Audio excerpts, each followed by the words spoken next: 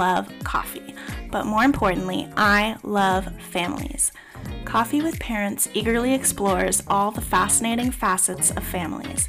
This podcast seeks to shine a bright, colorful light on the kaleidoscope of parents and families that exist in this world. I aim to speak with single parents, queer parents, adoptive parents, parents of children with special needs, parents struggling with addiction and mental illness, a full spectrum of families around the world. We will dig deep, have big belly laughs, embrace ugly crying, and sip that sweet caffeinated cup. Listen and love, hear with your heart, and enjoy Coffee with Parents.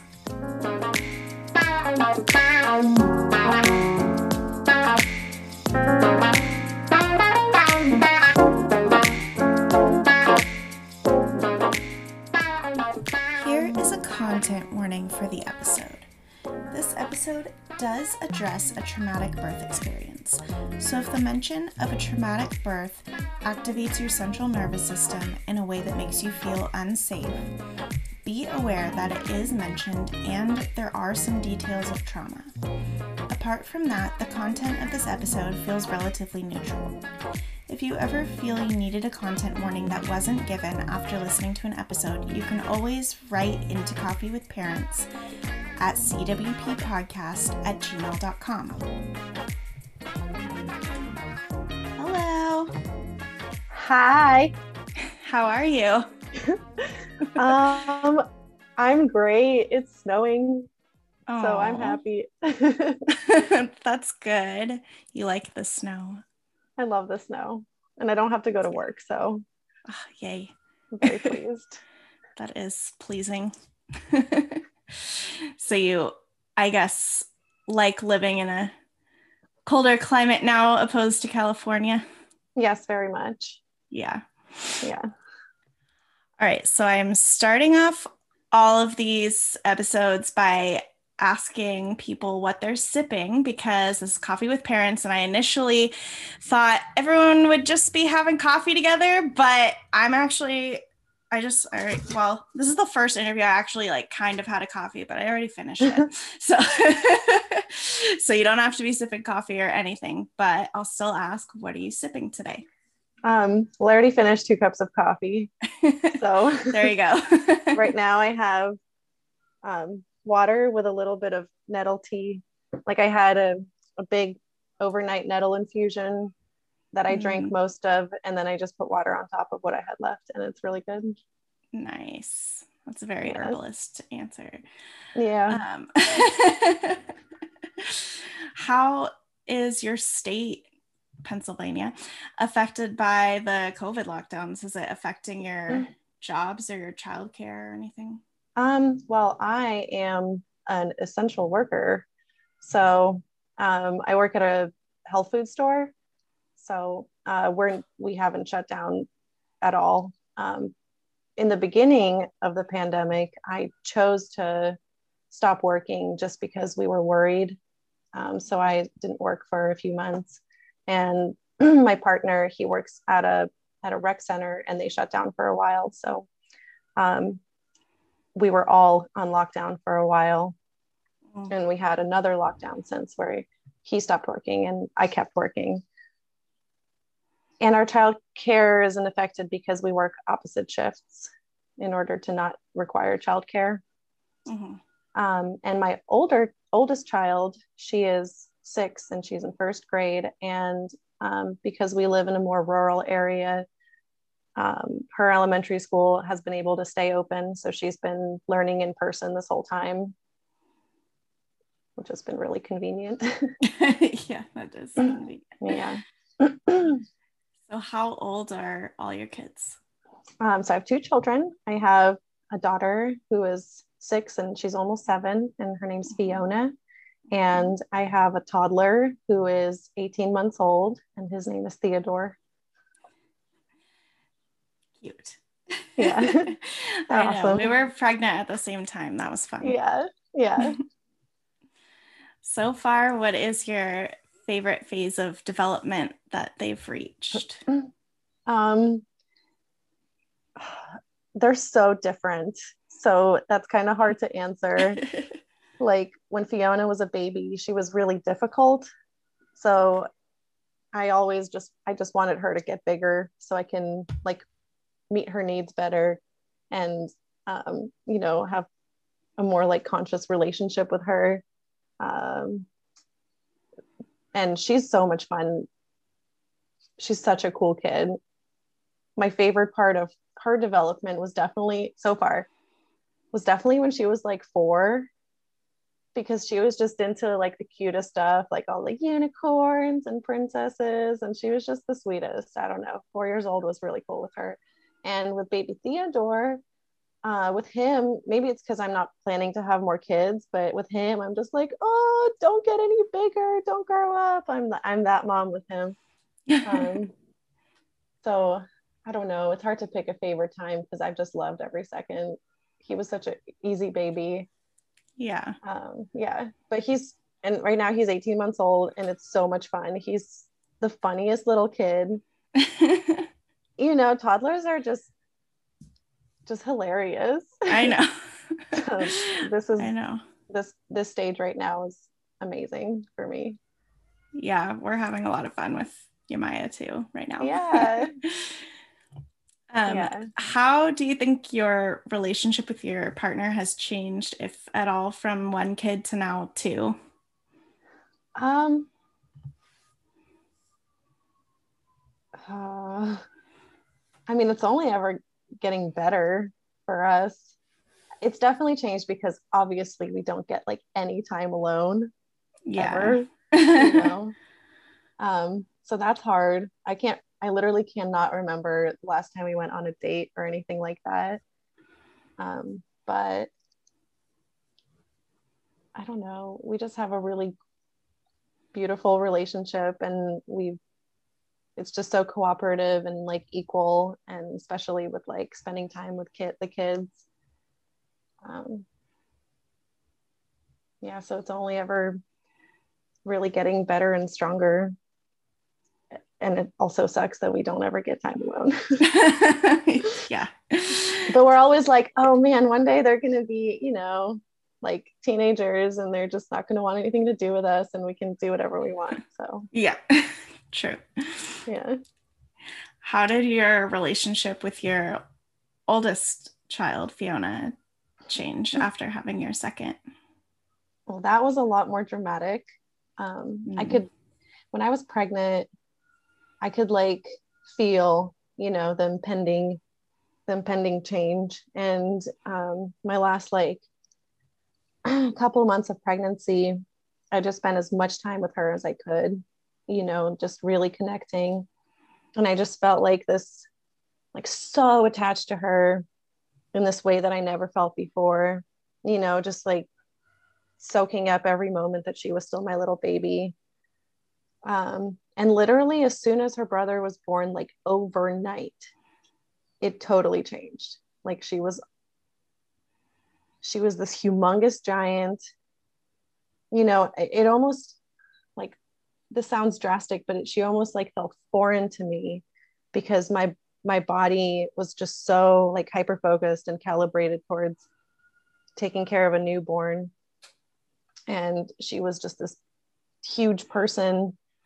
But that was one of the hardest parts of postpartum for me. I felt a lot of grief over that change, and she felt it too, obviously. She acted out a lot when her brother was really little. Never at him, though. She was always really sweet with him, loved him so much. Never blamed him, but you could tell that she was pissed at us, that we couldn't give her as much attention. My mom was here for the first month of Theodore's life, and that was really helpful because she got to spend a lot of time with Fiona. I don't know what I would have done if she wasn't there. And then over the course of the last 18 months, we've just kind of had to reinvent our relationship and like build it back up and like stabilize everything. But the beginning was definitely a struggle, especially I was experiencing a lot of postpartum anxiety and like paranoia. like kind of separately from that, but it was, I felt a lot towards her during that time, a lot of like, a lot of grief over the change. Yeah. Yeah. Do you follow any specific child rearing philosophies? No. No, not really. I can't really, I've looked into so many, and I feel like I've picked up bits and pieces. I thought I was going to be like 100% like gentle parenting, like Montessori, whatever, no. My partner was born and raised Pennsylvania Dutch, which is very like, they utilize a lot of like discipline and not like scary discipline, but just like, just, and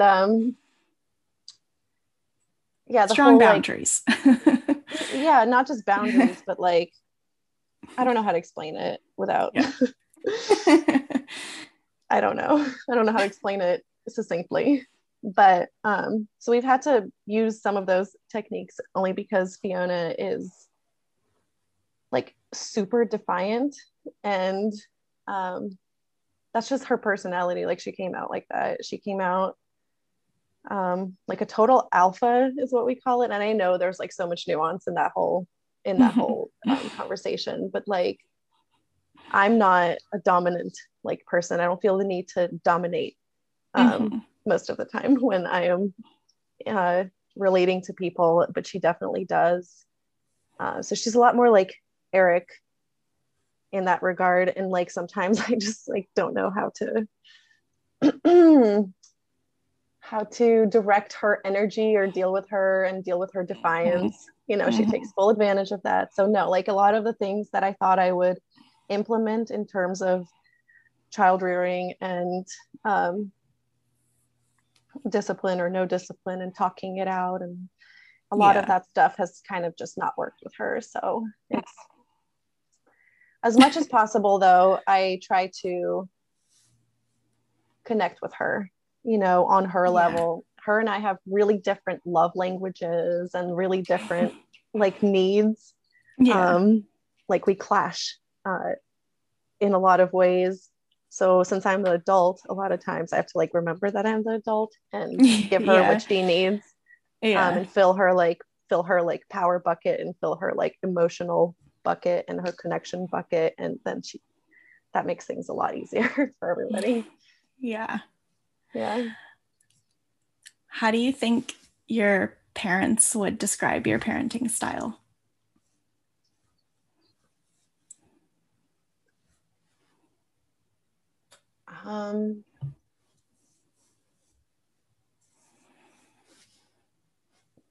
I would have to ask them. I don't really know.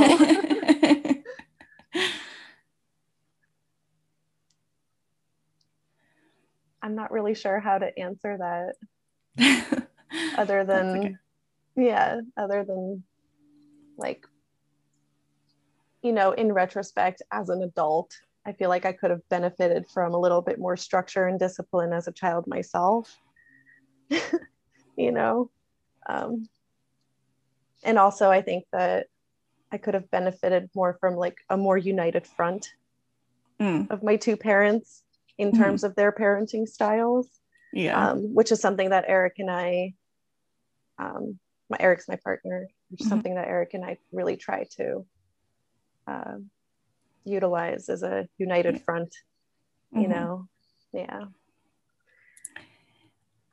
So do you feel like there's, besides, trying to come off as more united as opposed to how you felt like your parents raised you, how else do you think your parenting differs at all from your parents' parenting?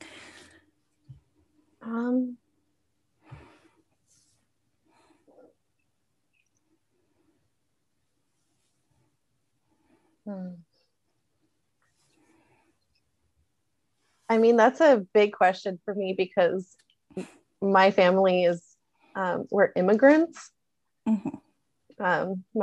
My family, my parents and I came here from Russia. So there's just it's just different in all these like a million weird little ways. Yeah. It'd be hard to explain that. Yeah. So I feel like since I was, raised in America, my parenting style reflects that. Yeah. Yeah. My mom, okay, so my mom, she was actually, she's a early childhood speech therapist in Russia. So she spent a lot of time with little kids. That's what she went to school for. She read all the books about child development and parenting and teaching. Like, so she is like this, expert of 1980s Soviet Union child rearing philosophies. So there's a lot of, she has a lot of expertise that unfortunately to her, a lot of times I don't find like relevant or useful. Yeah. You moved from Russia when you were 9, right? 4. Okay. Yeah. I don't know why I thought 9. Maybe that's just like when I met you and I was like, oh, this girl just got here. Well, we first moved here from Russia when I was 4, but we went back and forth a lot. So when we met, I just got done spending like 9 months in Russia. And I went to school there and stuff. So that's close. Yeah. What do you feel that cultural adjustment was like for you as a kid? As a kid, I didn't care. I liked adventure. It was fine, I think. However, in retrospect, as an adult looking back, I think the whole entire like leaving your birthplace thing was super traumatic in ways that I didn't really recognize as a little kid, obviously.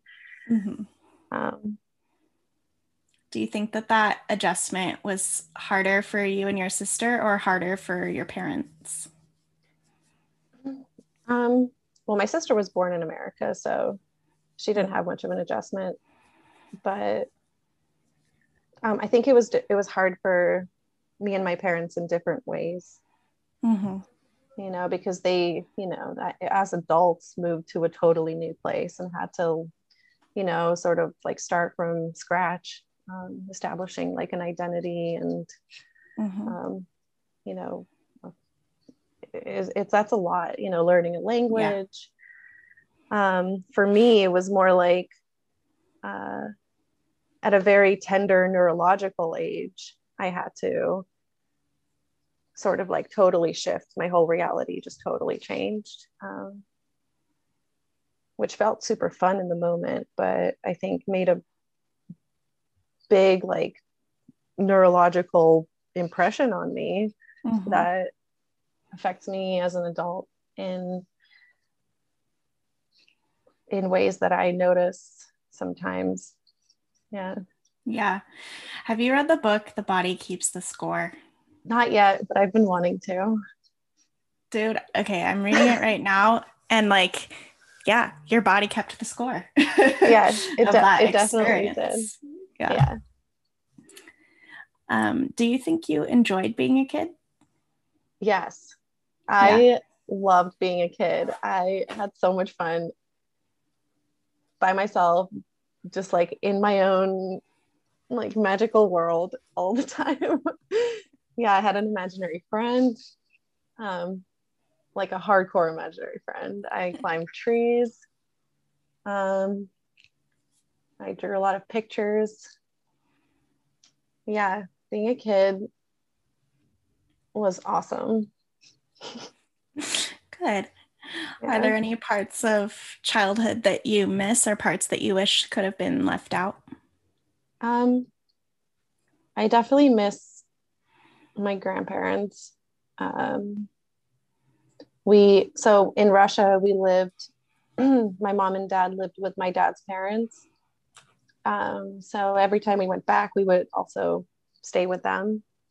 And I feel like my childhood, like when I think of my childhood, it's sort of like crystallized in that apartment with my grandma and grandpa, and then my grandpa died when I was 9, which was really hard on me. And then um, my grandma died only I think 6 years ago. But yeah, so when I think of my childhood, they're just the first thing that comes up for me. And I definitely miss them. And the thing that not that I wish was left out, but because I don't regret obviously coming to America and having this life and being here, but I definitely wonder what it would have been like to grow up in Russia with my family there, because I have so many like aunties and like cousins and uncles and grandparents. My mom's parents are still alive and they live over there. So that's definitely something I struggle with, feeling like I was separated from that. How did you learn about sex, gender, and relationships growing up? Okay. Okay. So my mom got pregnant with my little sister when I was 8. And she, I guess, didn't want to tell me about sex. Like it was just too weird for her to tell me where babies come from. So knowing that I was a curious little freak, she would take me to the library every single day, or a lot. It felt like a lot, and I would hide from her. Like I didn't know she was watching me, and I didn't know she knew that I was doing this. I would go to like the biology section and just like obsessively read and look at the pictures of all the books explaining sex, like the physiological, like what happens and where babies come from. So that's how I learned about where babies come from. That sounds very like you. Very much like you. Yeah. I mean, I didn't. Yeah. Oh, I was just gonna say, I didn't realize that your sister was that much younger than you. I don't know why, but I thought she was only like 4 years younger than you or something like that. Yeah, we're 8 years apart. Okay. Yeah, so, and then I didn't tell her that I knew or anything. It was like my big secret that I knew what sex was. Yep. And as for, like discovering it on my own, I don't really have a moment where I can pinpoint where I figured out where any of that was. Yeah. Is there a certain way that you have approached or plan to approach topics surrounding sex, gender, and relationships with your kids? I definitely want to be super transparent about all of that with them, in age appropriate ways. Yeah. So I like the first thing I want to instill is respect and compassion. And from that, like grounded in that, I want them to, I want to introduce because I feel like only in just the last few years I'm really understanding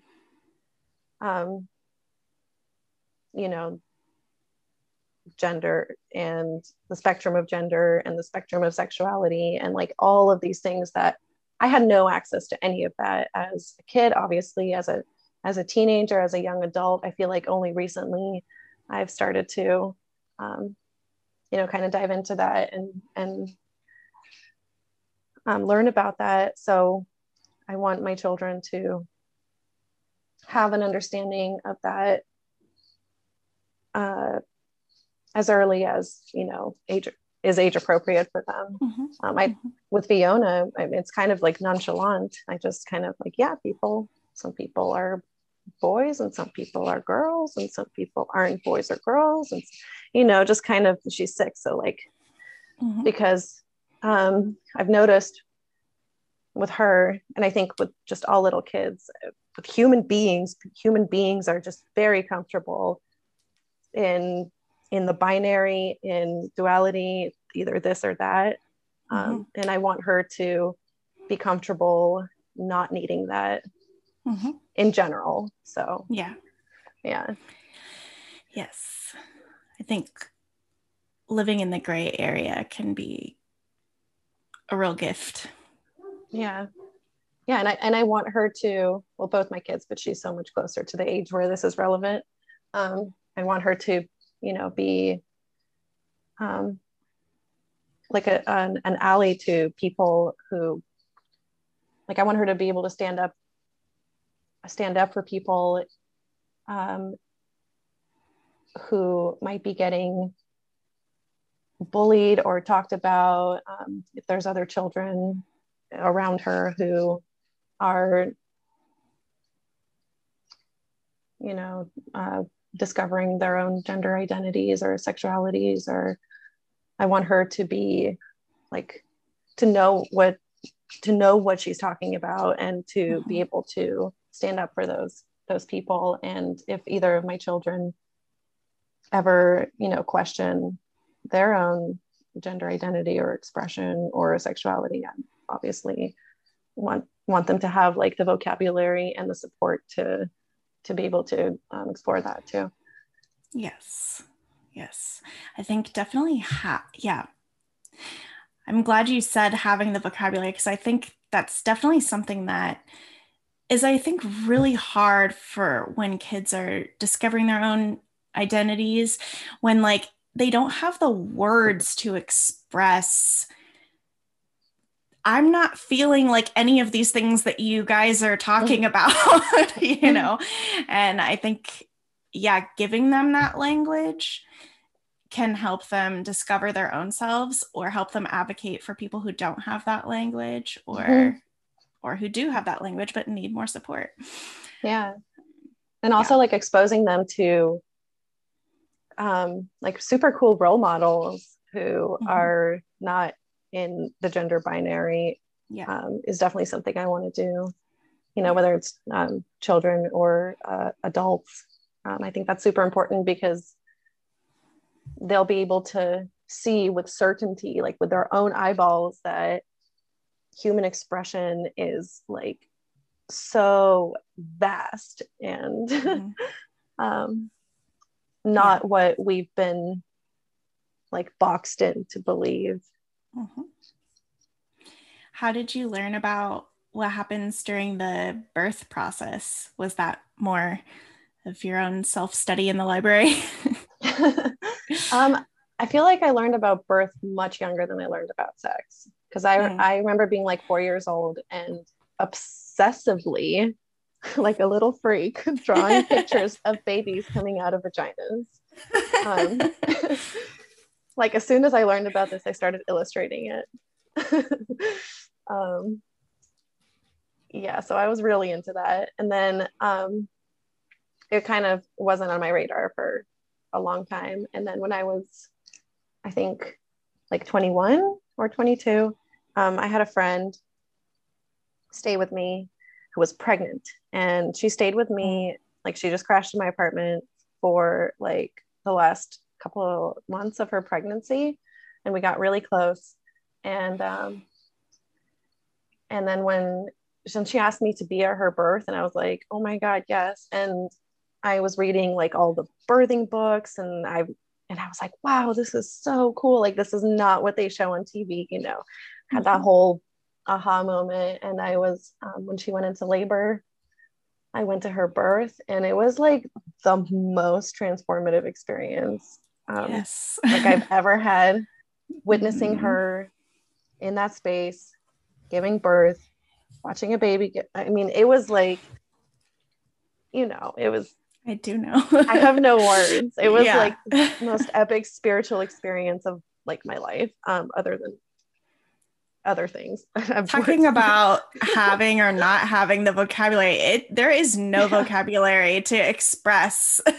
Maybe there is in Russian, I don't know, but there is no English vocabulary to express that experience of just like either giving birth or being in the room when somebody's giving birth, or just the whole like all around experience of even like pregnancy and conception and all of that. Like there's no real language to describe the spiritual aspect of all of that. It's like, maybe partially why it's steeped in mystery and not talked about, because people don't know how to say it. Like, they're just like, I don't know, you just got to do it, man.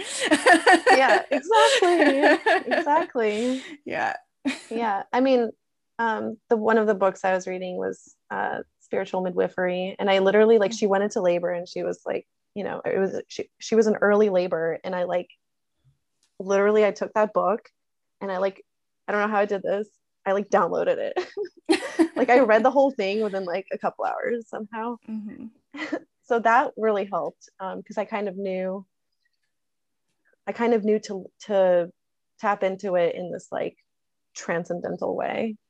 And like, I wasn't just there, like, she wanted me to be her doula, and I, you know, no experience in birth, none, at that point. So, but she wanted me there because like I loved her so much, and you know, I was there for her, and she just wanted me. So, and I did it. Like, I pulled myself into that space, and like I held her, I held space for her. And her baby daddy was there, and he was like really weird and like kind of freaked out by the whole thing. And I was just kind of like, all right, you go over there, I'll take care, I'll do that, I'll be baby daddy right now, because you're not showing up. And I was like so ready, and it was just amazing. So that was my introduction to the birth world. And after that I was just like obsessed with it. I was like, I want to be a doula, this is amazing. Yeah. And you'd had no like training or anything as a doula at that time, I'm assuming? None.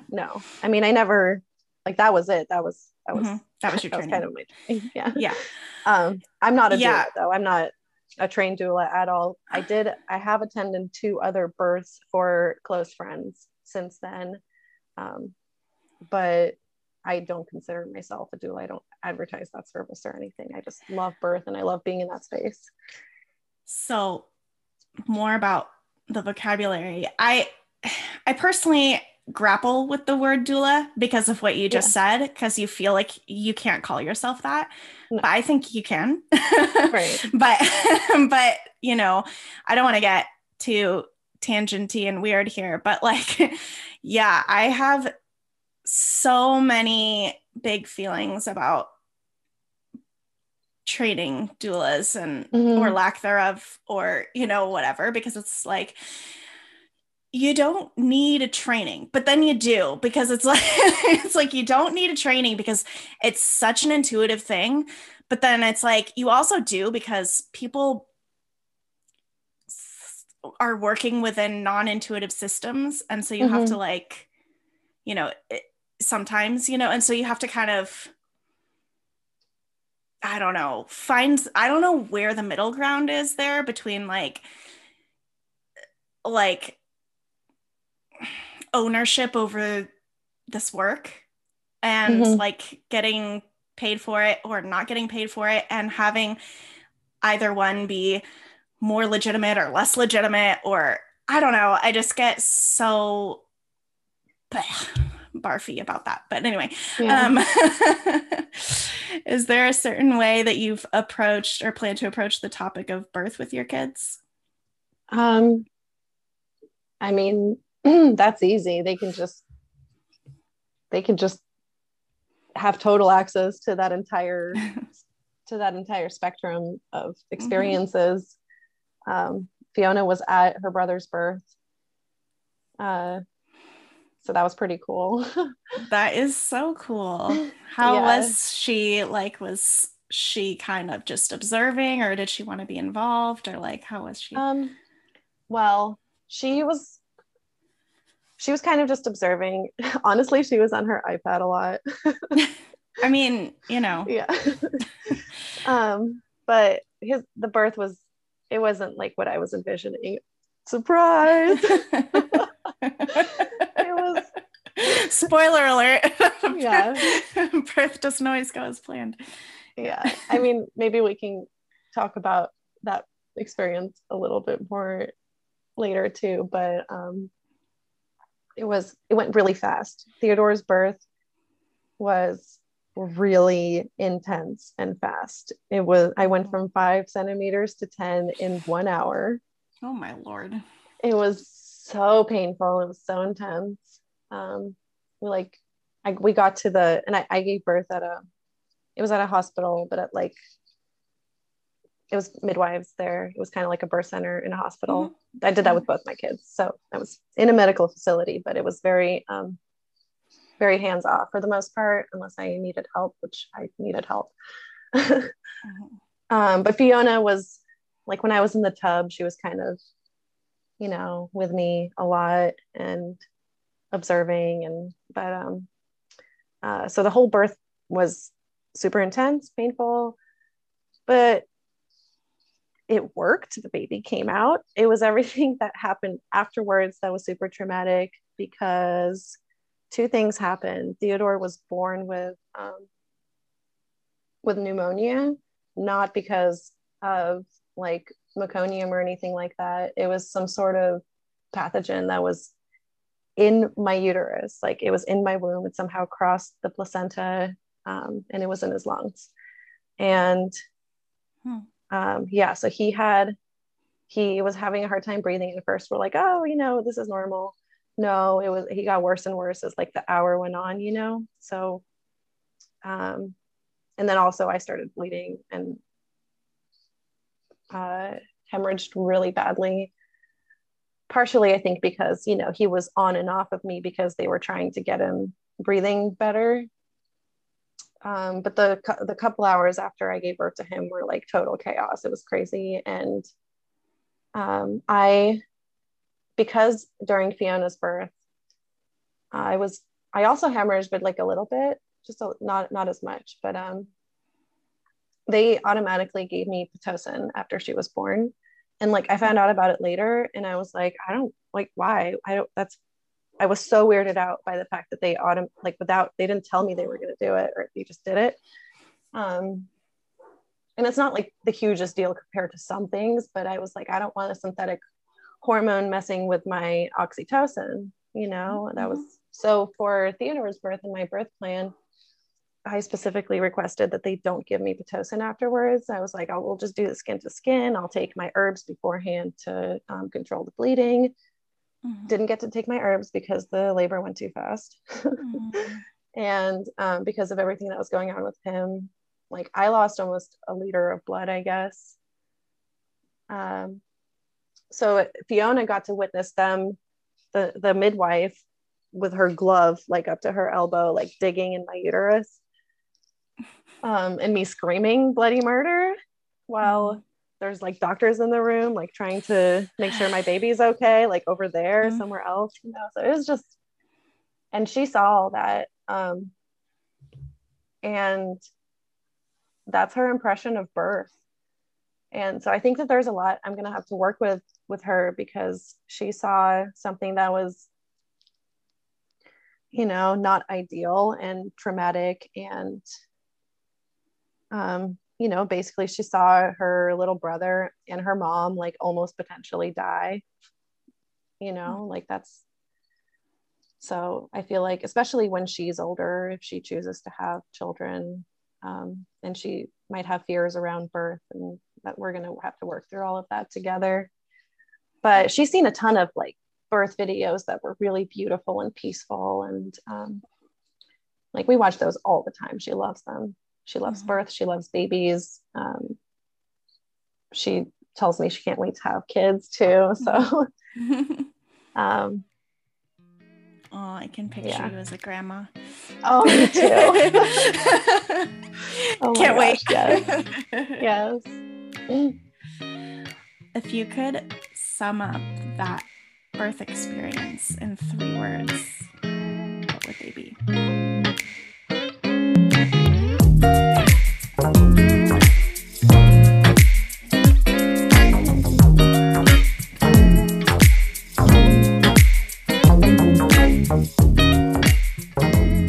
Thank you for listening to Coffee with Parents. If you are a Black or Indigenous-owned business, we would love to give you a free shout out with 0 financial or other commitment. Please email us at cwppodcast@gmail.com. If you own a business and would like to purchase an ad spot during the show, please email us at cwppodcast@gmail.com. It would be an honor to give you a shout out. Thank you for your support of Coffee with Parents.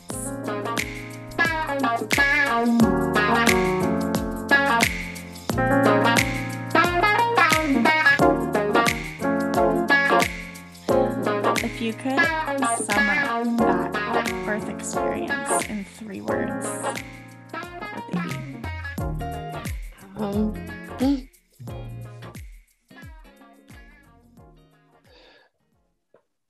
Definitely intense. Mm-hmm. Intense.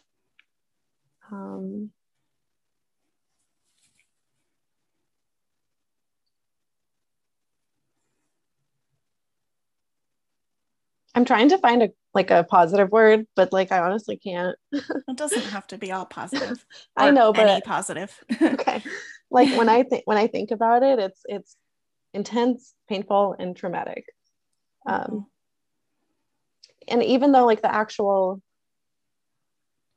if none of that stuff afterwards had happened, if we got our golden hour and if everything was normal after he came out, I wouldn't have all of that, to say about it, because we would have had that healing moment immediately afterwards and we didn't. Mm-hmm. Yeah.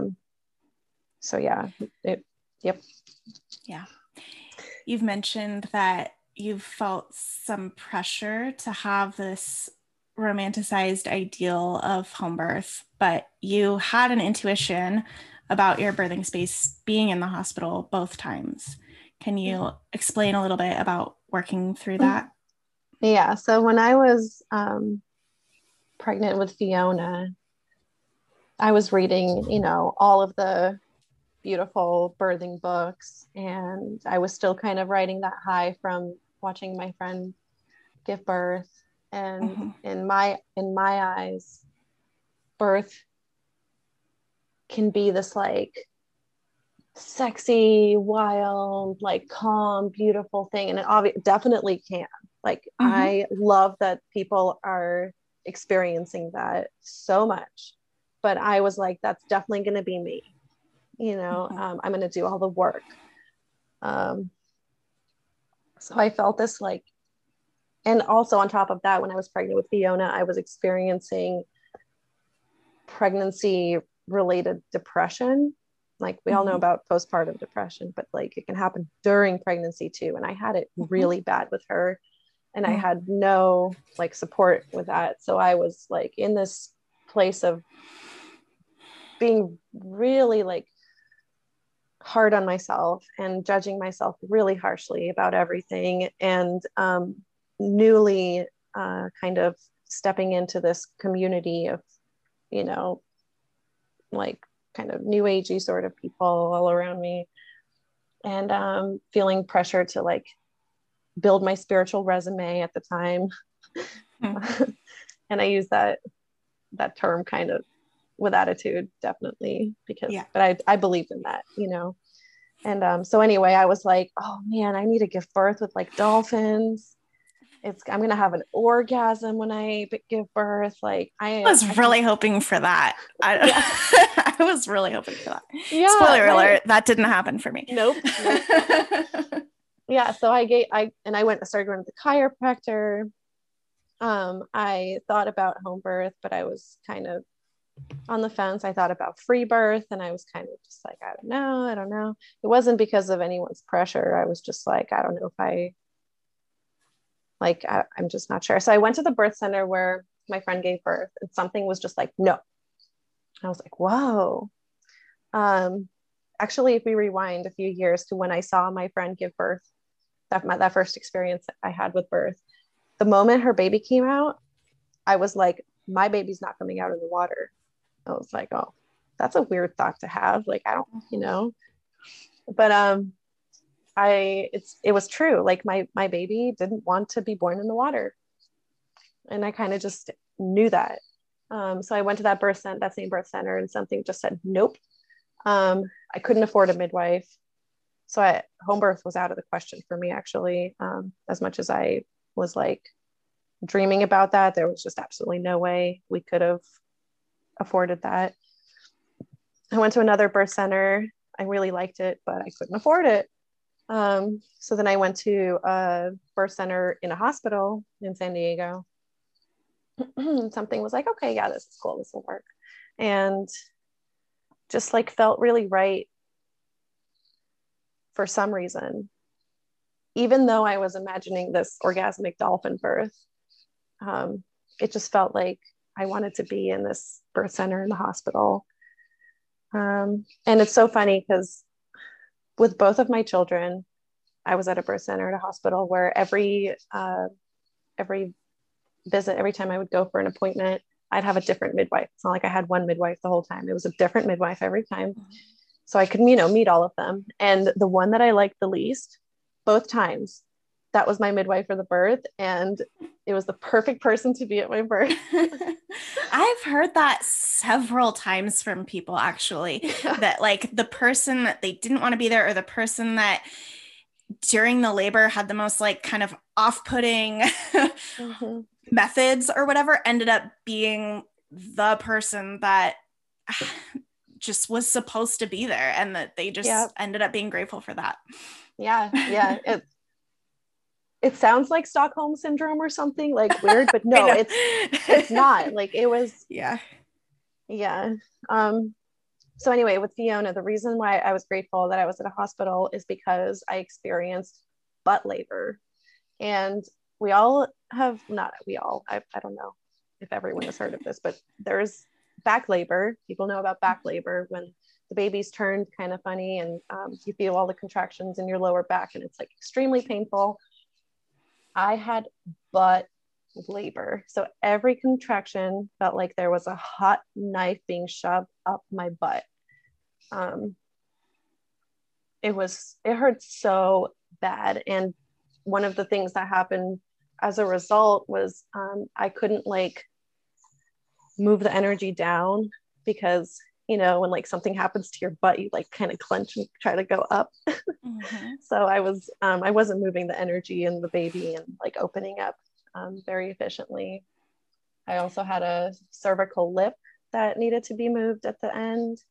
And it was just a really painful, intense labor because of the types of contractions I was experiencing. And I could feel the contractions like in the front, like in my uterus and in my, the pressure on my cervix too. And those didn't hurt at all compared to my butthole. So, well, I think, it's not something that people mention that often, but there's a lot of pressure on your anus when you are in labor, especially during the pushing phase, which is why, if somebody during labor says they feel like they need to poop and, it's been kind of a while and you're kind of like, I think you might be actually ready to give birth instead or both.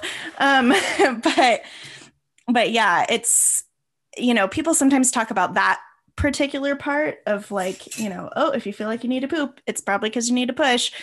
But there can be a lot of pressure in that area the whole time. And it's not something that you can very easily prepare for, even with like perineal massage and stuff, because it's like you're not used to. It's just a very strange place to feel pressure from that particular angle, because in no other scenario in life is anything pushing in that angle on on your anus, like, because it's like, even if you've had fingers or sex toys or something in your butt, it is not the same feeling at all. It is literally the opposite feeling of like, it's like the opposite angle of pressure. It's so bizarre. Yeah. Well, though, for about a month before I had Fiona, it hurt to poop. Like that, I could feel like a pinching, stabbing sensation. And I was just like, oh, this is normal. This has to be normal, and it was not normal. And it was the reason that this happened was because of how my like cervix is pointing more towards my back. I forget what that's called. My gynecologist told me last time I had a pap smear, but she was like, oh, your cervix, do you know? It's anterior. Maybe, yeah, that makes sense. So that, and because, so Fiona like made this little pocket inside of her placenta, not inside, but like the actual like sac. She like made a little pocket and she was sort of like using it as a blanket, and like she was kind of trapped in there. So I don't know how to explain it, but she wasn't able to move or like shift her position to the point where like when she came out she was a little bit curved, like C-shaped to the side, you know. So she was just in like this awkward position where just the way she was pushing on my like my it wasn't my anus, it was like up inside like in my rectum. So yeah, and usually, so I've talked to a couple other people who've experienced butt labor, and they said it would have to do with the positioning, and I was like just praying this wouldn't happen again with Theodore, and it didn't. So I didn't have butt labor a second time. I just like to talk about the butt labor because because after Fiona was born, I was like, oh my God, you know, like, was that normal? Did I do something wrong? You know, after my whole romanticized orgasmic birth fantasy, I experienced like this super weird, almost like just, I was embarrassed. I was like, why did my body make it so hard? Like, why did this happen? Did I, you know, like, could I don't know. I was just really hurt by it on this level that I didn't really understand. Anyway, I went on Google and I was like, butt labor, nothing. It took me a while, but I found some like random forum where a couple women were like, I had butt labor and this is how it went. And I've only found like two or three experiences back then to sort of validate what I went through, which helped because I was just really hard on myself over not having my fantasy birth. Since then, I found more examples of butt labor, but I just like to talk about it so that if anyone experiences it, they'll know that they're not alone, and it probably has to do with the baby's position. Yeah, definitely. Yeah.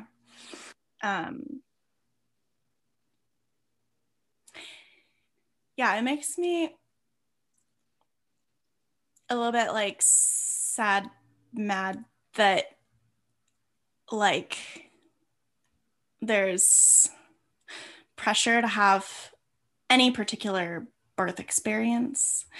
You know, I think like toxic positivity and toxic spirituality can really put pressure on having that romanticized type of home birth or like water birth sort of scenario.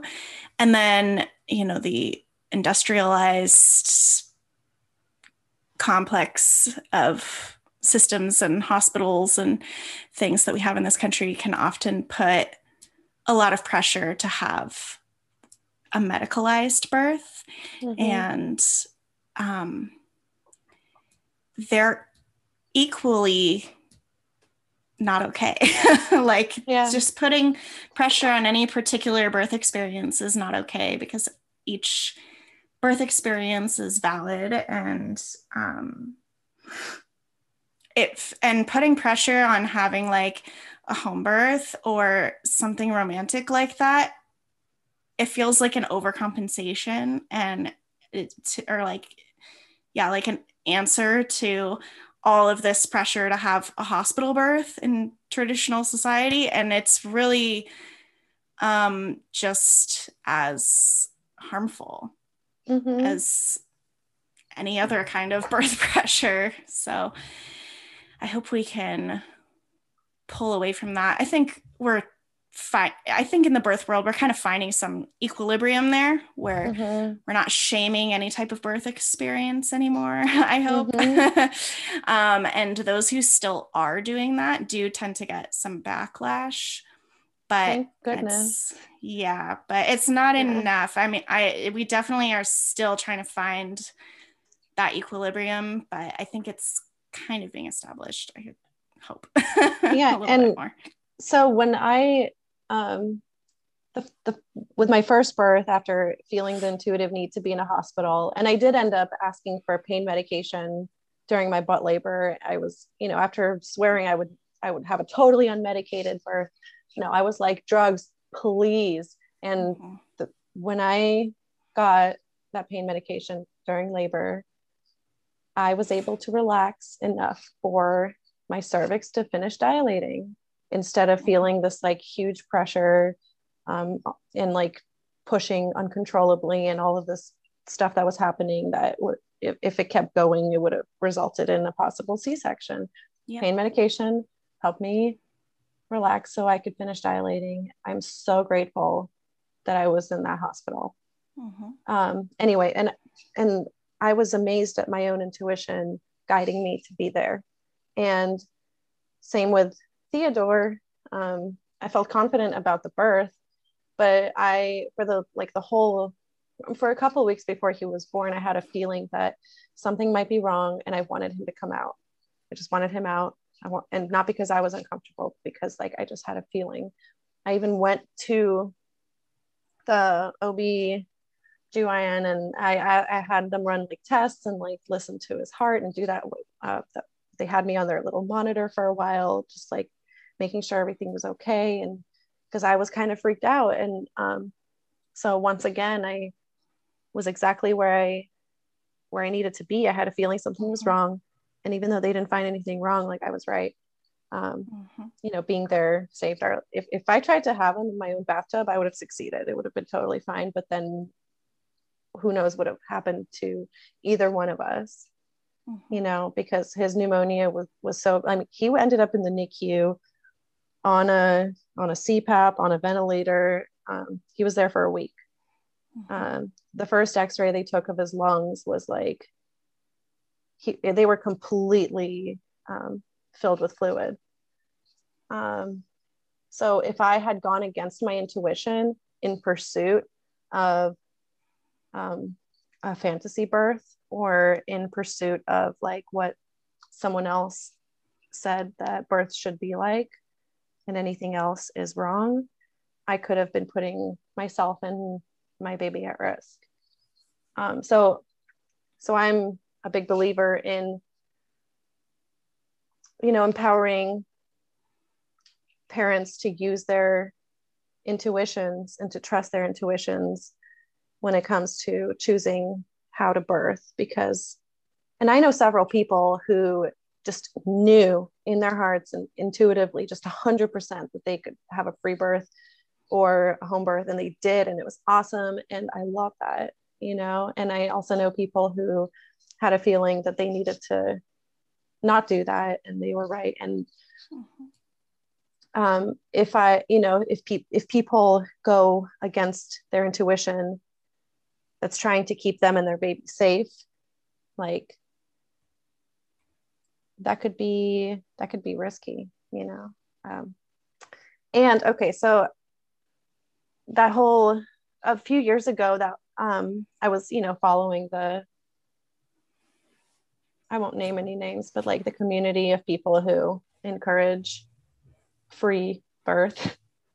And I read something along the lines of like, when you choose hospital birth, or even like a midwife assisted birth, you're like basically choosing to get raped. You're like wanting that, like any intervention is rape.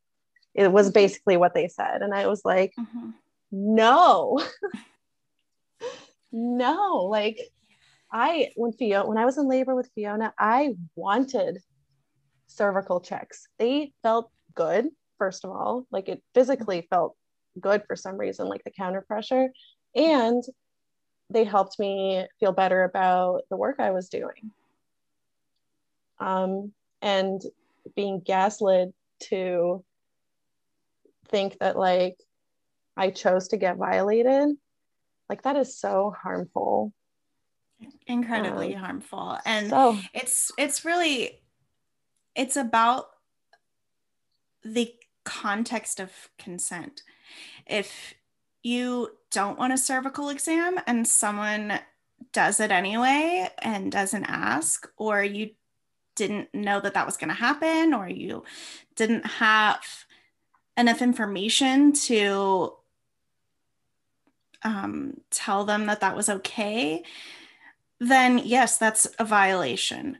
But if you are informed about what's going to happen, they ask you about it, you give them your consent, they do it, and the impact of that is that you don't feel violated, then that's not a violation. Exactly. And it's the context of consent, and it's extremely nuanced, and you really cannot just put a blanket statement over it like that, you know? Yeah, and that's what they were doing. They were like, anything that's not total undisturbed birth is harmful. And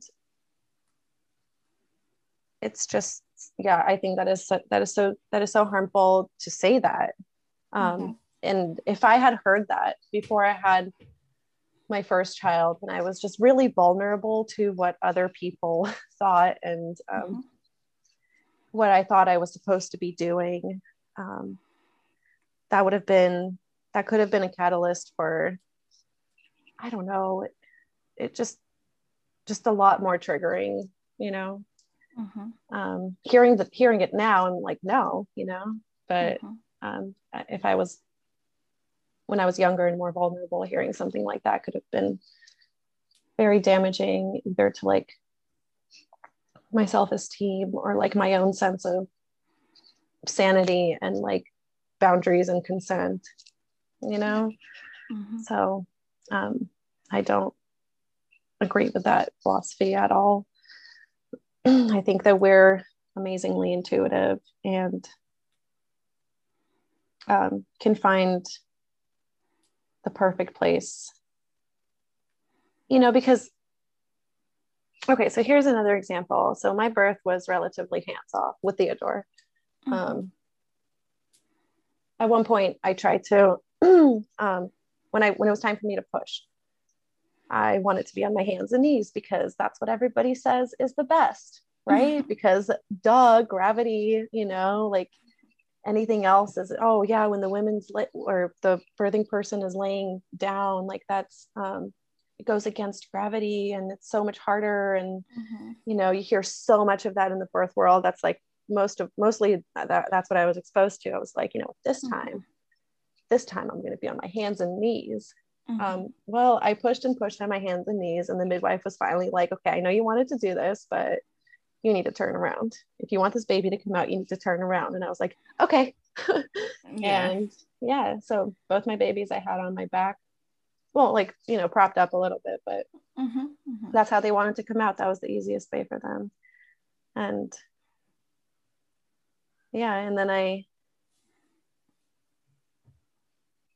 I've just learned so much about these kinds of expectations we have with like our birth plans, and all the assumptions that we've made about what's good and bad when it comes to birth, you know. And so so my birth was, other than that, that correction by the midwife, was relatively undisturbed. And then everything that happened afterwards was very traumatic and like intense and painful, because, you know, I was hemorrhaging. I had to get like my whole uterus like scraped out by my midwife while not holding my baby peacefully, and, you know, learning how to breastfeed. So it was painful, like psychologically and physically. And I had to be given like all these drugs, and all, like, at one point I had to get a suppository. Like, it was terrible. But before every single thing that was done to me, my midwife was like, I know you said this on your birth plan. This is what's happening. This is what we have to do. And I would say, okay. And obviously I felt super violated when my midwife was elbow deep inside my vagina. Like, yeah, that didn't feel good. I didn't want that. My body didn't like that. My body didn't really consent to that, but that's what needed to be done for me to live, you know? And so that's almost like a different kind of, that's something kind of different to have to work through. Because like I said, it was okay but it wasn't okay. But it was, because it Mm-hmm. saved my life. Yeah, You know? it's such a tricky thing. I know. Well, and it's all happening in like seconds in these Mm-hmm. like very charged moments, Mm-hmm. emotionally charged moments, and physically charged. Just everything is just like so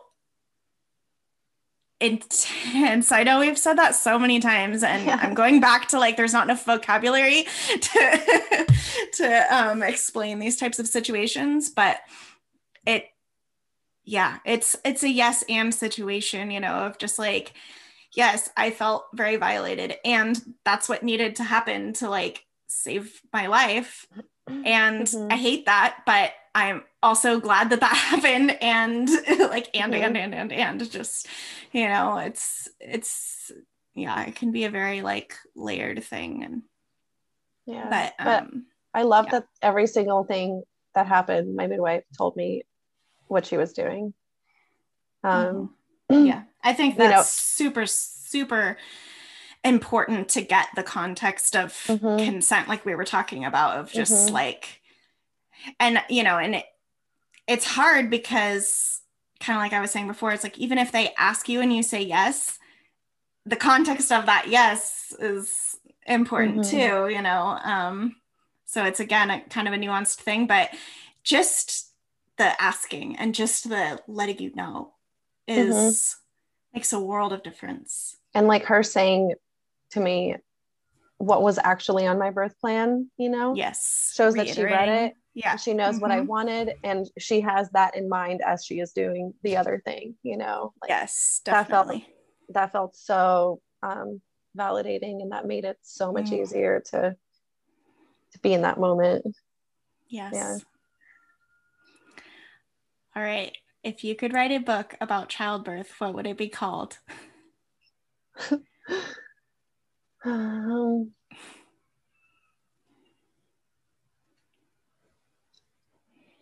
um, I feel like it would have to be something funny, you know, Yeah. so just off the top of my head, I feel like this book would be called No Dolphins. Oh, that's a brilliant one. I like Yeah. that one. No Dolphins. If you could write a book about parenting, what would it be called? Um,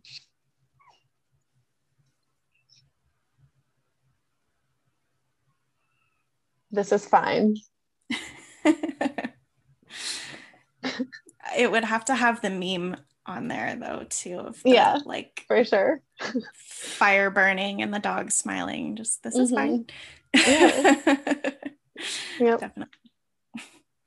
All right. My last question is, do you have any words of wisdom, encouragement, or support for other parents out there? Um, Not to put you on the spot. gosh.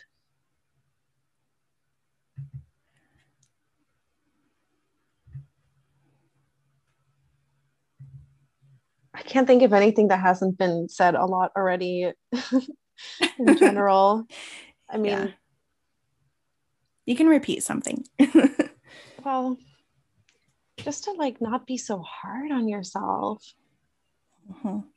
you know, like not be so hard on yourself.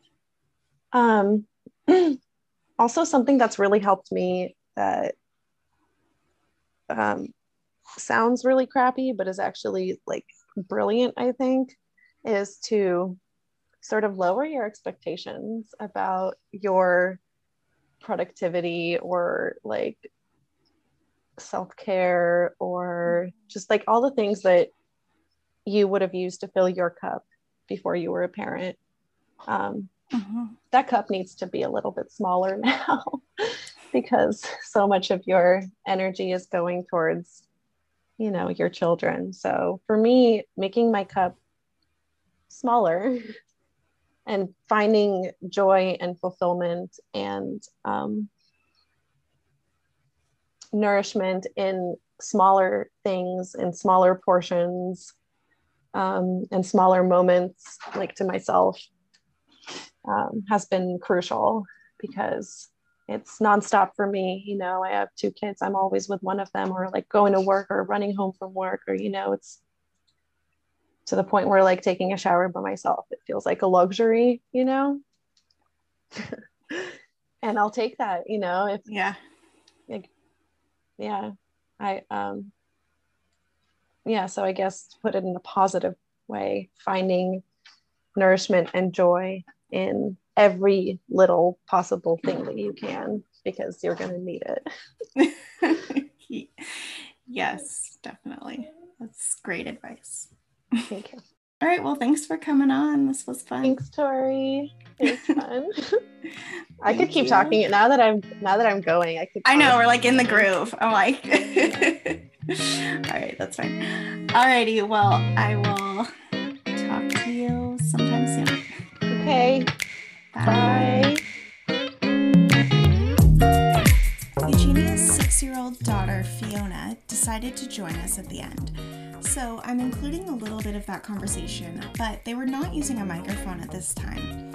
I did my best with the editing, however, you may need to turn up the volume to hear Fiona's take on childbirth and how she felt when her younger brother was born. This is great, so turn it up and take a listen. What do you mean lots of inappropriate? What's inappropriate about it? You can tell me anything. It doesn't have to be appropriate. Yeah, we can talk about jives and blood and boobs. We can talk about that stuff. It's okay. There's a baby in a belly. No, but how? Okay, we know how babies are born. How do you feel when he was born? I don't know. I'm not you. No, not How did you feel? how did you feel when your baby brother was born? I felt freaked out and happy. Sad and happy? Is that what you said? Freaked out and happy. Oh, freaked out and happy. Yeah. Were you happy that you went and saw him get born? No, I was just happy that I'm getting a little brother. Yeah. Yeah. But I was freaked out because I'm like, coming out of the die. Why do babies have to get born out of the die? Why don't they just have to 6-year-old. why don't they just have to magically come out and then How would they magically? They do magically come out of jives. no, they like just poof. They're right there. Yeah, they go poof out of jives. No, they like poof out of your belly and then your belly is just fine and then you can just I don't know, because that's just not how it is. That would be kind of cool, though. Yeah.